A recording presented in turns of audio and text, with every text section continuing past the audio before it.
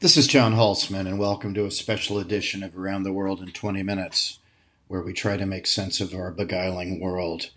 And boy, I don't like to do these things on a Sunday, but we study current events, and we have to focus on that first word here, current. And part of what I can give you in our community is, in a time of crisis, some context, understanding, and look at an analytical way forward for what's going on. And the Israeli crisis, where Hamas crossed the border yesterday, the greatest surprise to Israeli intelligence since the Yom Kippur War of 1973, certainly merits a special edition. This will obviously push back our Hemingway discussion tomorrow, but we'll go back on Wednesday. But we just couldn't let this not be discussed. Events, dear boy, events, is what Harold Macmillan said when John Kennedy asked him what worried him. And in political risk, it's these bolts from the blue that you really have to get a handle on. So I thought we'd do that today and link this into our overall realist framework. And it can be done quite easily. I mean, first, let's look at the philosophy for just a minute, and then we'll look at the nitty gritty of what happened, and we'll put those two things together. The philosophy of foreign policy is simple. If you acknowledge that any state, however powerful, even the United States, the preeminent ordering power of the world, has limits, that means you have to be a realist. The minute you allow for limits, then you have to allow to make choices because you can't do everything. You have to decide the things that you absolutely have to do, the things that you'd like to do, and the things that on a good day might happen. You have to divide your interests into primary, secondary, tertiary, and then everything else.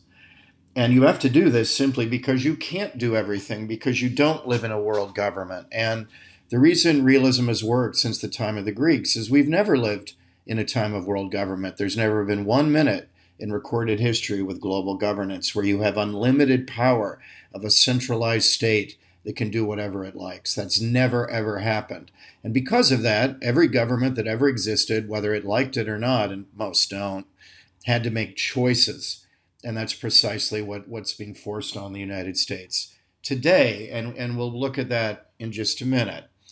So this is where we have to begin. Now, precisely for this reason, utopian thinkers who are Wilsonians, liberal Wilsonian hawks on the left, neoconservatives on the right, utopians say absolutely no choices have to be made. They never mention the $32 trillion U.S. budget deficit. They never mention the dwindling of our supplies as we give Ukraine everything we have. They never mention limits. And this isn't because they're stupid, it's because their argument falls to pieces if they do. If you acknowledge American limits, then you have to acknowledge American choices. And then it's much harder to argue that Ukraine needs to be done by the United States as a primary interest. That only works if everything is a primary interest. The minute you accept these limits, Ukraine goes way down the pecking order into where it ought to be, which is a tertiary interest for the United States. And that's where it should sit. But to avoid this, they start the other way. We want to intervene everywhere. We want to have a foreign policy where we're constantly giving wherewithal, blood and treasure to whoever we can to promote our global kind of ideology. And the only way we can do that is to pretend that there are no limits to what the United States can do, silly as that argument is. And so that's sort of the philosophy behind this. Now let's see where the rubber hits the road. And you very quickly see the link to realism. What happened yesterday, and I'm speaking on a Sunday morning here in Milan, is that Hamas, in an incredibly bold but coordinated attack from air, land, and sea, crossed the border into southern Israel to the surprise of literally everyone, including the Israeli intelligence agencies, and from Gaza moved into southern Israel. Hundreds have died on both sides already. And 50 to 100 Israelis have been taken hostages and have been thought to be taken back to Gaza. Bibi Netanyahu declared that the Israeli state was at war. The Qassam brigades, who are the military wing of Hamas, led this operation, and Hamas managed to fire off, according to the IDF, which is the Israeli Defense Forces. Hamas fired 2,200 missiles of all kinds, mostly not very good missiles, but 2,200. What they lack in quality, they made up in quantity. 2,200 is a huge number. Israel's Iron Dome defense system, missile defense system, managed to intercept around 85% of them, but an awful lot of rockets still got through. And On the ground now, there have been hundreds killed, over 300 Palestinians killed in the first 24 hours, and nearly 2,000 Palestinians wounded. 300 Israelis are declared dead, and more than 1,800 have been wounded. So, rather huge casualties out of nowhere.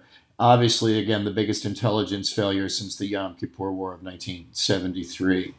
And this ground invasion, the next question is Israel now says Bibi has offered to have a unity government, which would let him escape his right wing political trap that we've talked about. And he's offered to the centrist, center left leaders, Benny Gantz, former general, and Yair Lapid, a unity government to get Israel through this. The next steps are Israel certainly will begin a land invasion of Gaza to try to root out as much of the Qassam brigades as they can as quickly as they can, but there are going to be rough days ahead. And because in Gaza, which is a very narrow strip of land, Hamas hides in the population, there are going to be mass casualties.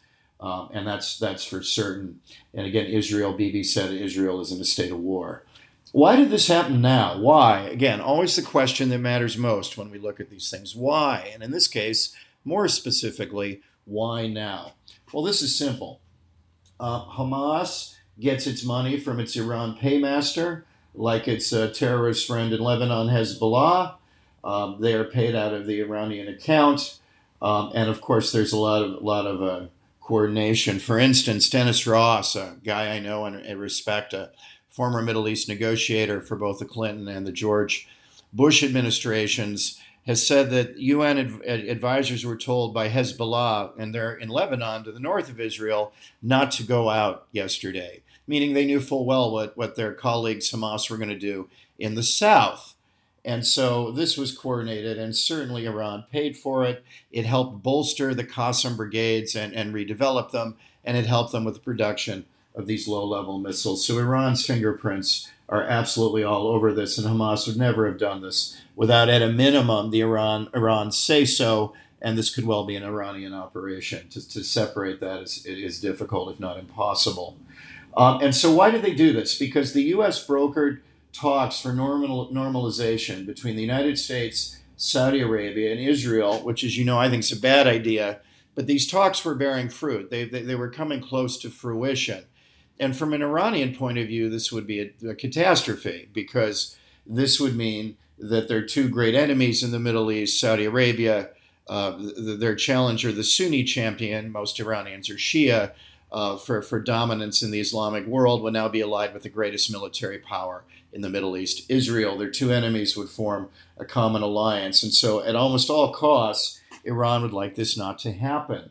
And so what are they hoping to do? By this bold raid with hundreds of Israelis killed and 50 to 100 Israelis taken hostage and taken back to Gaza, which might be even more of a problem for the Netanyahu government, Hamas are counting on a strong Israeli reaction, or from the point of view of the Arab street, an overreaction, that Israel, having been attacked, will now go in to Gaza. There'll be mass casualties, and this will poison the Arab street. And with the Arab street always more pro-Palestinian than the Arab leaders, who grow frustrated with Abu Mazen, the leader of Fatah, and certainly with Hamas, the two wings of the Palestinian movement, that this would mean that over time, the Arab street will so be poisoned, where the elites are open to a deal like the Abraham Accords that President Trump launched. The street is much more pro-Palestinian and much more anti-Israeli. And with these mass casualties in Gaza, it will simply be impossible for the Saudis to complete this deal. And that's precisely the point. I mean, the why is easy here. That Hamas may very well get its way, that even if they're bloodied very badly and Gaza is invaded, that what they really want from Iran to them is to stop this linkage between the Saudis and Israel. And they'll probably get their wish, because the Israelis are going to have to go in, given the nature of their government, the pressure on Bibi. And in going in, there will be mass casualties. And when there are mass casualties, this will poison the Arab street. And so the Saudis won't be able to move a muscle. So that's the why. We've said what's happened and why has it happened. Now let's add in the Ukraine link. Let's add in the link that there are limits and what this means. Joe Biden immediately, reflexively, said that he supports Israel in a rock-solid way, and that the United States will give Israel whatever wherewithal it needs. For instance, the any missiles of the Iron Dome may need replenishing because 2,200 missiles were just shot into Israel. And even though Iron Dome managed to knock down 85%, that's still an awful lot of missiles they had to fire. So they might need anti missile batteries to protect them, Patriot batteries or something of the sort. And Biden will hand these over. The problem with giving anything more than that, ammunition, materiel, uh, very quickly, artillery ammunition particularly, but military materiel in general, is that we don't have very much. There is a finite stock of materiel, and we've given an awful lot of it over the last year to the Ukrainians. And this is where at last the Ukraine link becomes crystal clear. Because we've given it to a third order priority, we don't have it for a first order priority. The real Ukraine link is to deplete what you can do for your first order priorities while frittering away material on third order priorities. Because you've given the material to a third order priority like Ukraine, you don't have it for what you really do care about. The Indo Pacific, first and foremost, but also to support special relationships like the United States, say, has with Japan, the Anglosphere countries, the UK, or Israel. And that if any of these are attacked or in difficulty, you simply don't have the wherewithal and you can't quickly replicate it when you've been engaged in basically World War I Verdun-style shooting over Bakhmut and other areas in Ukraine.